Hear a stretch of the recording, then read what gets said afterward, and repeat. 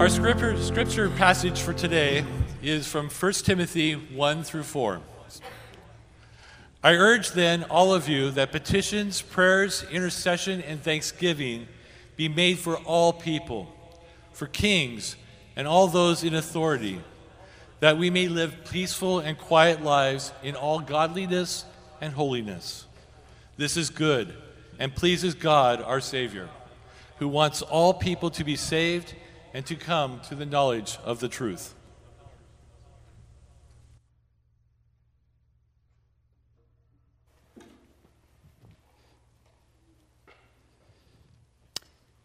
Amen. Well, I'm looking around for my friend with the piece of sports equipment that is not here today. And so I have a children's message for you. It's going to start out a season of children's messages. So kids up through grade 5, come on up. We have a children's message for you today, and we're going to talk about God's house and the places we pray. So if any kids want to come up, Ruth, it's going to be good to see you up here. Yes, and Izzy, it's good to see you. You were up leading worship. I think that's wonderful. Okay, so we're actually going to step right down here, or stand up. You get maybe a better view from right up the top. We can all be at eye level here. So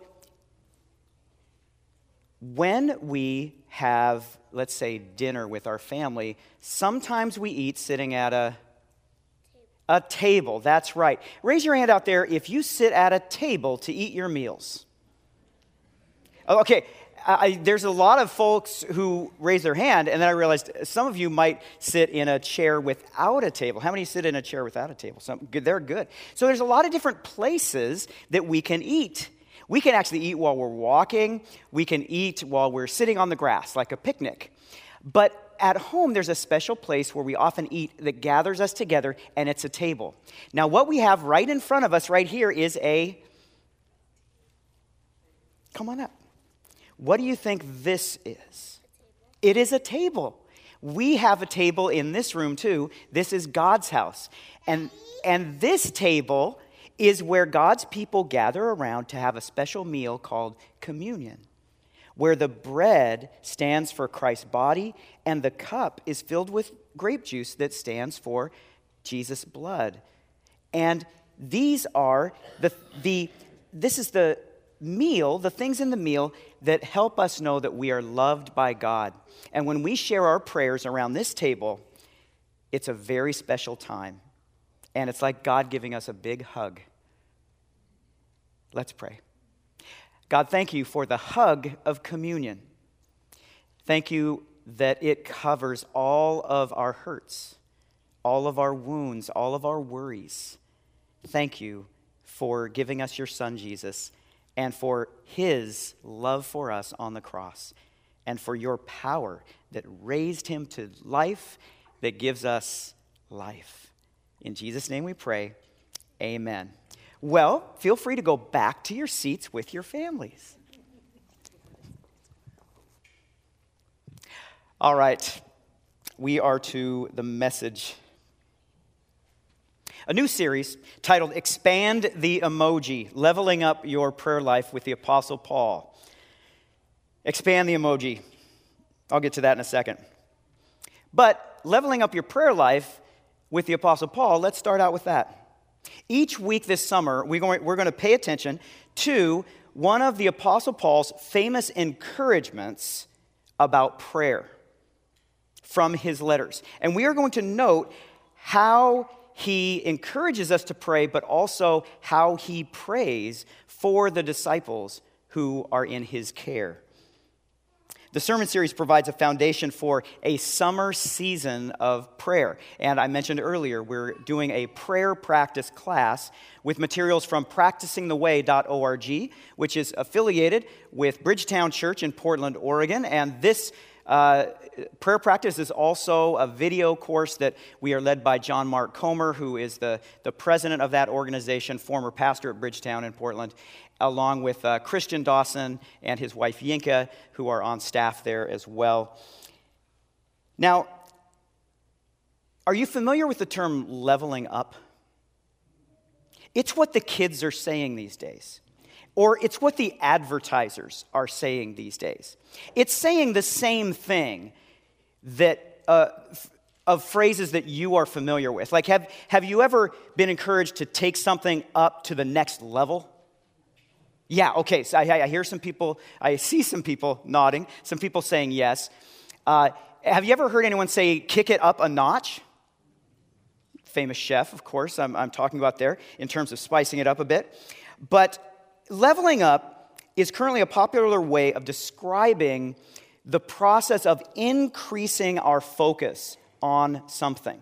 It's like we're at a low level, and leveling up means to raise our level, to meet up with or match a goal. It's like taking it to the next level, but with a subtle difference. Leveling up opens up the possibility that it's possible that you're not fully living your best life right now. See, taking it to the next level, it implies that you're kind of doing really well. You want to go to the next level. Like you're a A- student, you want to get an A+. Leveling up opens up the possibility that you've got a little bit of work to do to get to the ground level. Have you ever felt that way in any aspect of life? Where there was significant amount of work to do just to get to the ground level? Well, we all are at different places in the process of what the Bible calls spiritual maturity. And we're going to talk about that in our prayer life.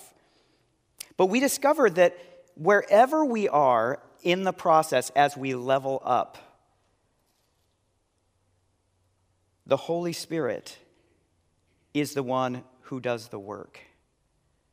We just give the permission. The Holy Spirit levels us up. The title of the series, Expand the Emoji, refers to the emoji symbol that you have on your phone. You have a little menu of characters when you are shooting text back and forth with people. And it's become a custom, and we learned last week that a number of us participate in this custom, of sharing well wishes with people in text messages and letting them know that we're praying for them by using the prayer emoji. Can you do the prayer emoji with your hands? Those of you who know what I'm talking about, there you go. Yeah, it's like this. Now, some people say it's a high five emoji, but I think, in church, we're going to look at it as a prayer emoji. It's not about that you have to hold your hands in a particular way in prayer, but it's just a recognition that it's so easy to just press a button and have prayer done with, isn't it? Just if we just can push that emoji, it means we've prayed for them, right? Or maybe we push that button and also say a one-sentence prayer for them. We've done all that we can do, right? Well, if we weren't attentive to leveling up our prayer lives with the Apostle Paul, perhaps we'd think that's about all we can do. But it turns out that the prayer life is a place of adventure. It's an adventure. Even the great masters of the prayer life in history have only scratched the surface. Well, where should we start? Where should we start in all of the Apostle Paul's writings? How about we start at the beginning? How about first things first? Did the Apostle Paul ever write about what we should do first when it comes to prayer? Well, as a matter of fact, you heard Joe read that scripture passage from 1 Timothy. I'm going to read it again for you. 1 Timothy chapter 2, verses 1 through 4. I'm reading from the New International Version. I urge then, first of all, that petitions, prayers, and intercession and thanksgivings be made for all people, for kings and all those in authority, that we may live peaceful and quiet lives in all godliness and holiness. This is good and pleases God our Savior, who wants all people to be saved and to come to a knowledge of the truth. To Timothy, a younger pastor who was being mentored by the Apostle Paul, and by extension, to the members of the church that Timothy was leading, what was to be done first of all was to pray. To pray first of all. The phrase first of all, I love the alliteration in Greek. First is proton, and all is pantone. So proton, pantone, and by the way, two of the words for prayer in this verse are also start with a P, as well as the verb I urge you, which is parakaleo. So it's like 5 straight words that start with P. You got to keep your distance from the person saying that in Greek because of how it might shower you. But this, first of all, speaks to the primacy of prayer. The primacy of prayer. Prayer is job one. Now, biblical scholars wonder if there was a situation that Timothy and his church were facing that was causing prayer to become devalued, for instance. Why did Paul have to level up his teaching game to match a situation? And from the full context of the first letter to Timothy, some have concluded that a lack of harmony among them contributed to a curtailing of their corporate prayer life. One scholar makes this observation about church in general. I'm wondering if you would identify with what he's saying here. He says, when a church turns aside to speculation and disputes, it quickly becomes introverted, right? The only thing you see is the problem within. And one of the first casualties is evangelism together with prayer for the world. And that makes sense, right? We get so concerned about what's happening inside our fellowship, and especially if we're fighting with one another, that we forget that we have a common job to do, arm in arm, side by side, and that is to pray for the world. Turning our attention to what Timothy is instructed to do, we find that first of all means 4 things, all 4 being forms of prayer. Now, this has 2 functions. The first function of this 4-word set is to emphasize. It was a common way in Greek writing to say that you were emphasizing the importance of something, to bring out the thesaurus and list every word from the thesaurus that means what you're trying to mean. And that way they'll know that one thing you're asking them to do, that you've covered all of the words. And that's kind of what's going on here. Paul is emphasizing the importance of prayer through the repetition of a series of synonyms. And it reinforces the basic word, which is the first thing we need to do is pray. And yet, these 4 words also paint a picture of the range and diversity of prayer. Distinct chords that are woven together into the lifeline that is prayer. Let's take them one at a time. Petitions. Petitions are appeals arising out of a need. And so this word petitions really has its emphasis on the sense of need that you have. If you have a need, a deep felt need, or you know someone that has a great need, whether it's health, or whether it is a job, or whether it is it's hope. If that's a deep need, your prayer life is going to follow the path of petition to God, because you're reaching out to God for help with what is needed. Now, when the text says prayers, that word is actually the word that is used most commonly for prayer. So that's just the basic word for prayer. But that word in itself has an emphasis on devotion. That's the word that's always used to describe praying people. You know how we sometimes use the term prayer warriors? This is the word that in Scripture describes those prayer warriors. And in the early church, they were the ones that were pointed out as prayer warriors were mostly widows. They had a high status in the Christian community for one reason. They were part of a community whose first job was to what? Pray. And they were the leaders of prayer. They were the most devoted to prayer in a community, in a family who should be dedicated to prayer. Third, intercession. Intercession is a word that comes from the world of authority, stratified authority, not a flat organizational structure, but have any of you served in the military? Okay, few of you have served in the military. That is more, you need intercessionary skills in the military. To get anything done, you have to run something up the chain and get permission from someone above you, someone with authority, an authority to do something about the situation where you're at. And so intercession involves requests addressed to a superior, someone with more power than you have. And so when we speak of intercessory prayer, that is actually our prayer linking into God as the God who has the power and the authority to respond to it effectively. It emphasizes that aspect. And finally, the fourth word is a word that you know very well, and that is thanksgiving. Thanksgiving is what you think it is. And it's emphasized throughout the New Testament as an indispensable component of prayer.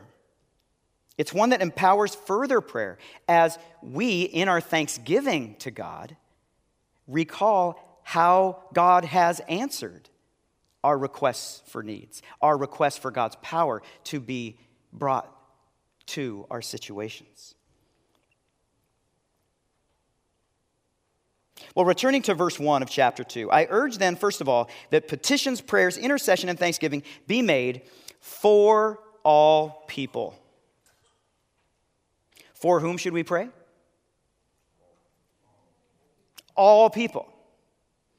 Some of you are wondering right now, okay, there's got to be some way of getting meaning from this statement short of a requirement that requires us to pray for, by name, all 8 billion people who live on this planet.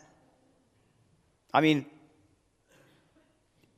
we're invited into prayer as human beings, so we have to pray in ways that are humanly possible as we invite God to do what humans can't do.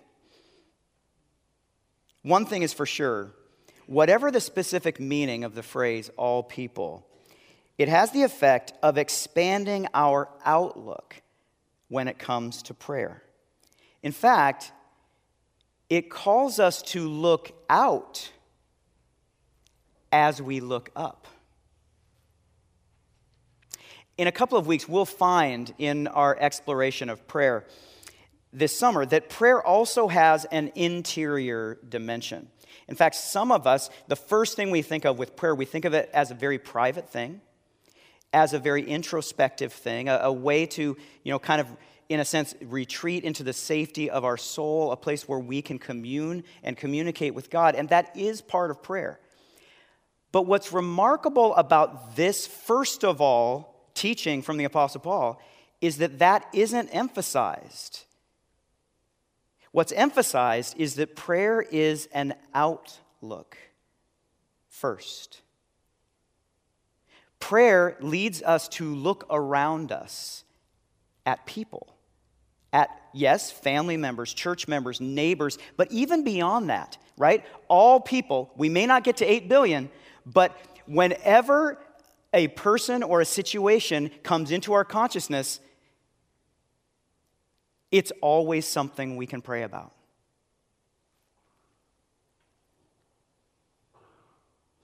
Prayer here is placed squarely in the aspect of the church that is known as mission. That challenges us. A lot of us want to take spirituality and put that in a different category or in a different room of the church building, so to speak.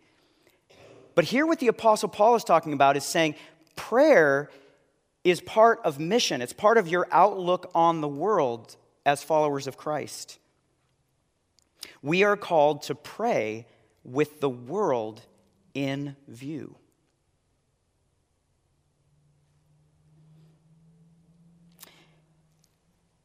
Okay, so about 5 years into my career as a pastor, I was the associate pastor at the time, kind of like the acting interim pastor at the time. That's a long story. I've done that a number of times myself. And but at this time, God gave us basically the gift of a very experienced pastor who earlier in his career had been the pastor at First Presbyterian Church of Berkeley, California. During the riots and the demonstrations of the 60s, his name was Reverend Harold England. And I was about 27 at the time, and I think he was 77 at the time.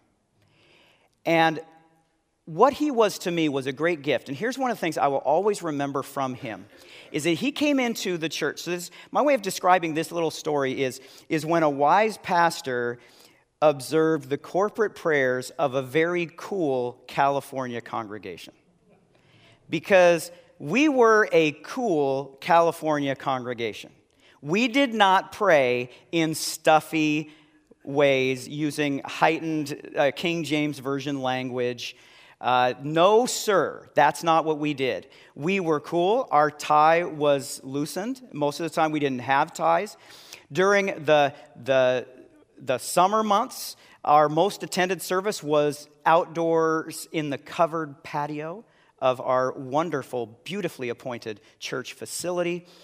And we were actually very proud, and I can count myself in that. We were proud of how we did prayer, because we did prayer in a very participatory way, not unlike our congregation.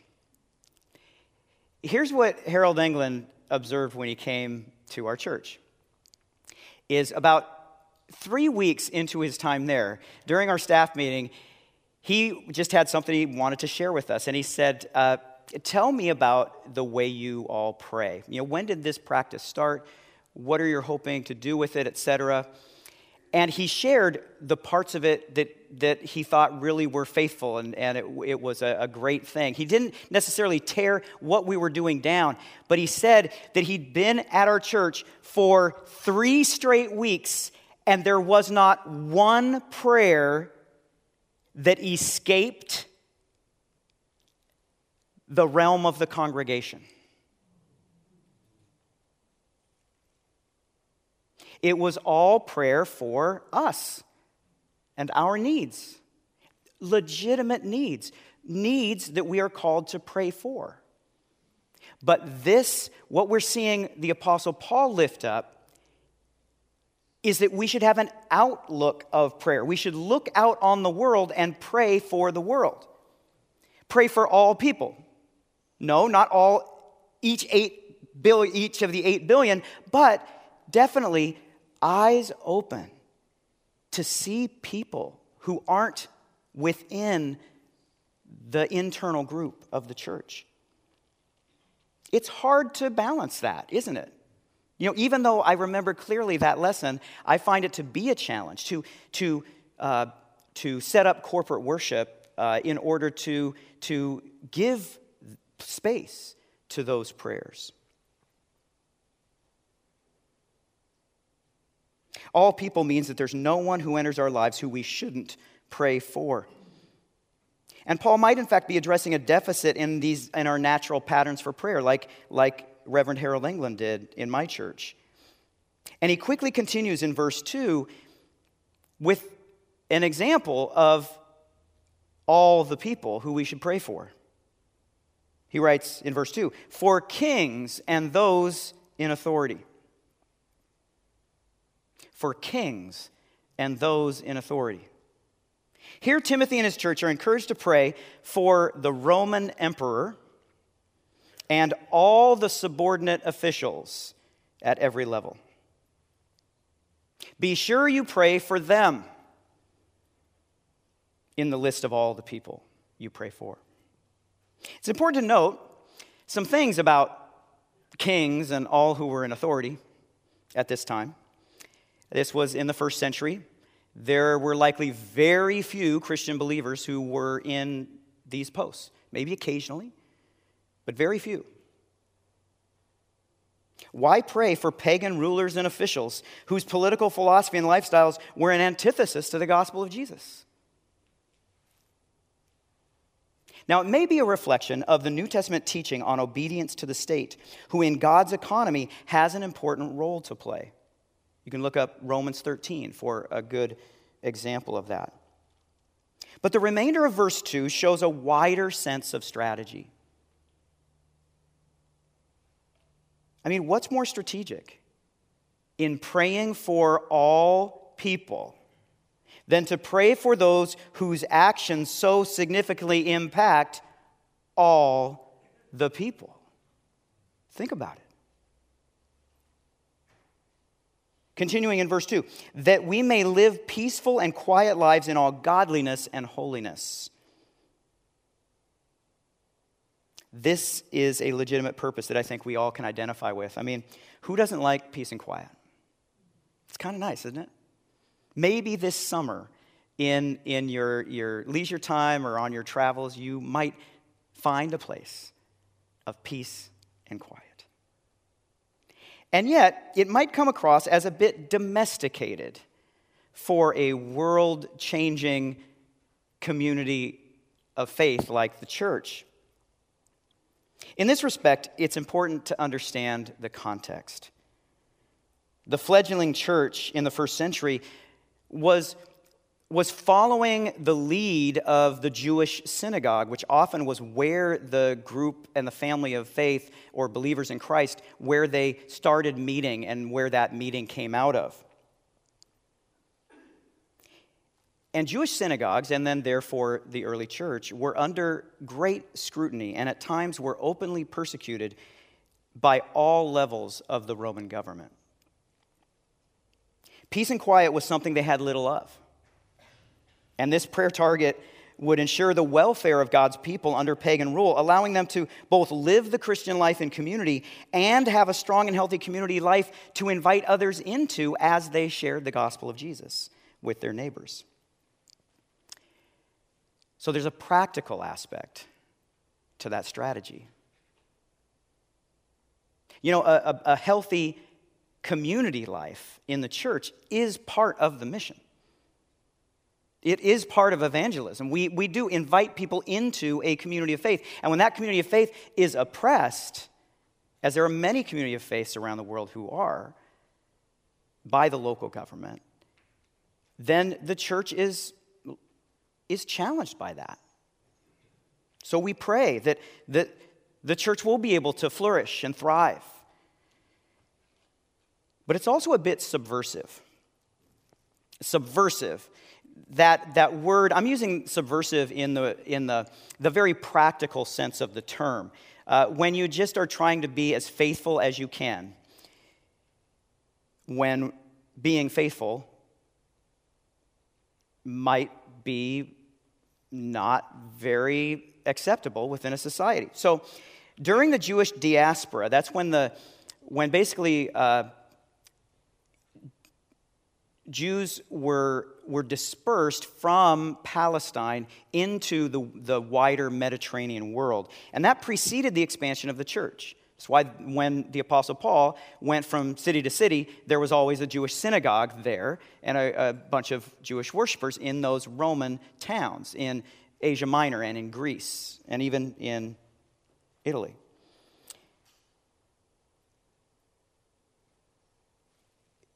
In that diaspora movement, the monotheistic Jews came under heavy pressure to worship and pray to the many gods of the culture in which they were living. And what made matters worse is that some human leaders were to be worshiped as gods. At various points in the first century, all people who lived under Roman leadership were required to say, "Caesar is Lord." That changes how we look at that phrase, "Jesus is Lord," doesn't it? So the synagogues gained goodwill by publicly praying for political leaders. But it also helped them to avoid praying to those leaders. It's almost like I find a little bit of comedy in this where some people who are part of the enforcement team, say in a particular town, they would knock on the synagogue door and say, now we need you to pray to Caesar. And the head of the synagogue replying, got it. Okay, we will pray for Caesar. Get it? Subtle difference, subversive, right? Praying for Caesar is something completely different than praying to Caesar. I think, with this being the 4th of July weekend, it's a good time to pause and think about our prayer lives in relation to the nation in which we live. And we are called, it's a perfect invitation for us to pray with an outlook at our society and pray for our political leaders. But not so much in the way that it tends to happen. It's a natural thing that happens in the church, I think, where, like we kind of pray along with and for political leaders who we voted for, and if leaders are those we didn't vote for, now we kind of pray against them. Have you ever been part of that prayer team? Where like if one person gets elected, this group is really happy and they're praying prayers of affirmation. Isn't it great that we have this person up? And then over here you have Lord help this person. He or she doesn't know what they're doing, and then the next election, you're just switching roles back and forth. This text is meant to be a text and an invitation for all seasons, regardless of what political party is in power. It's a recognition that we are invited to pray for them. And in a bit, I'll tell you a little bit more of the content with it. But I think of one of my favorite lines. I was reminded of this when I was talking with our worship planning team about songs, patriotic songs. One of my favorite songs, American patriotic songs, is America the Beautiful, Catherine Lee Bates. It's just a great song. The story of its writing is a beautiful story in and of itself. But one of the reasons I like it is a certain part of the first verse. Some of you are familiar with the phrase, God shed his grace on thee. And that's a great prayer to pray. God shed his grace on thee. We can pray, God, shed your grace on every political leader that has influence over my community. But the second verse, at that very place, the verse says, God, mend thine every flaw. You see, America is beautiful, but not perfect. That's the point. So we do pray for people who aren't perfect. We have a lot of experience doing that. That includes our country. We have flaws. And so we can ask God to shed God's grace on our country, but also ask that God would mend our country's every flaw. And this leads us to the purpose of prayer. While we are called to include matters of state in our prayers, prayer itself has a mission that transcends politics. So we're talking about praying for kings and those in authority. But prayer serves a purpose in a kingdom far above any earthly authority. God's kingdom is concerned with all people. And in verses 3 and 4, we learn why it's important that we pray for all people and for the earthly political leaders who influence their lives. Verses 3 and 4. This is good and pleases God our Savior, who wants all people to be saved and to come to a knowledge of the truth. This is why we pray for all people. God has a desire, a heart to save them, to bring salvation to their lives. In the words of New Testament scholar I. Howard Marshall, Paul, the Apostle Paul, bases the command to pray for all people in the universal saving will of the one and only God. The universal saving will. That's why we pray for all people. So who do we pray for?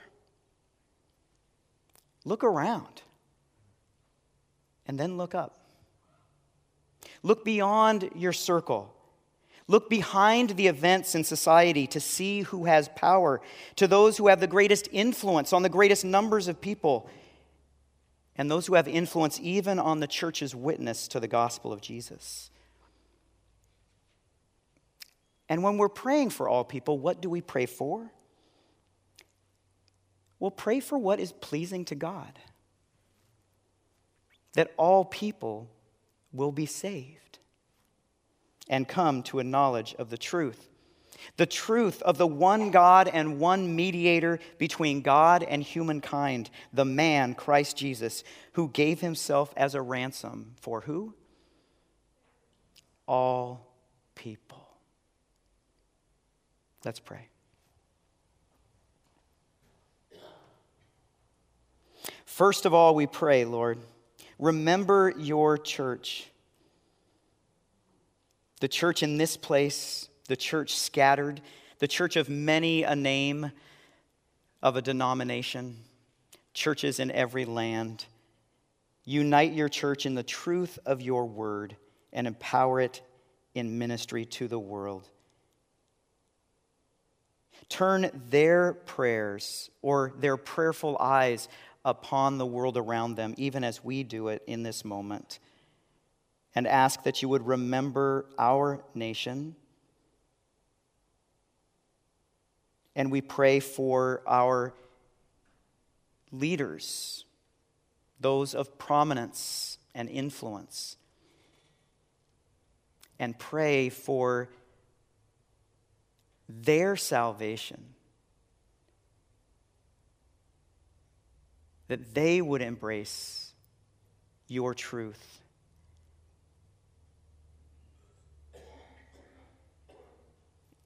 Your will be done on earth as it is in heaven. Remember the world of nations, and by your Spirit, Lord, renew the face of the earth and let peace and justice prevail. In union with your church in heaven and on earth, we pray, O God, that you will fulfill your eternal purpose in us and in all the world through Jesus our Savior. Amen.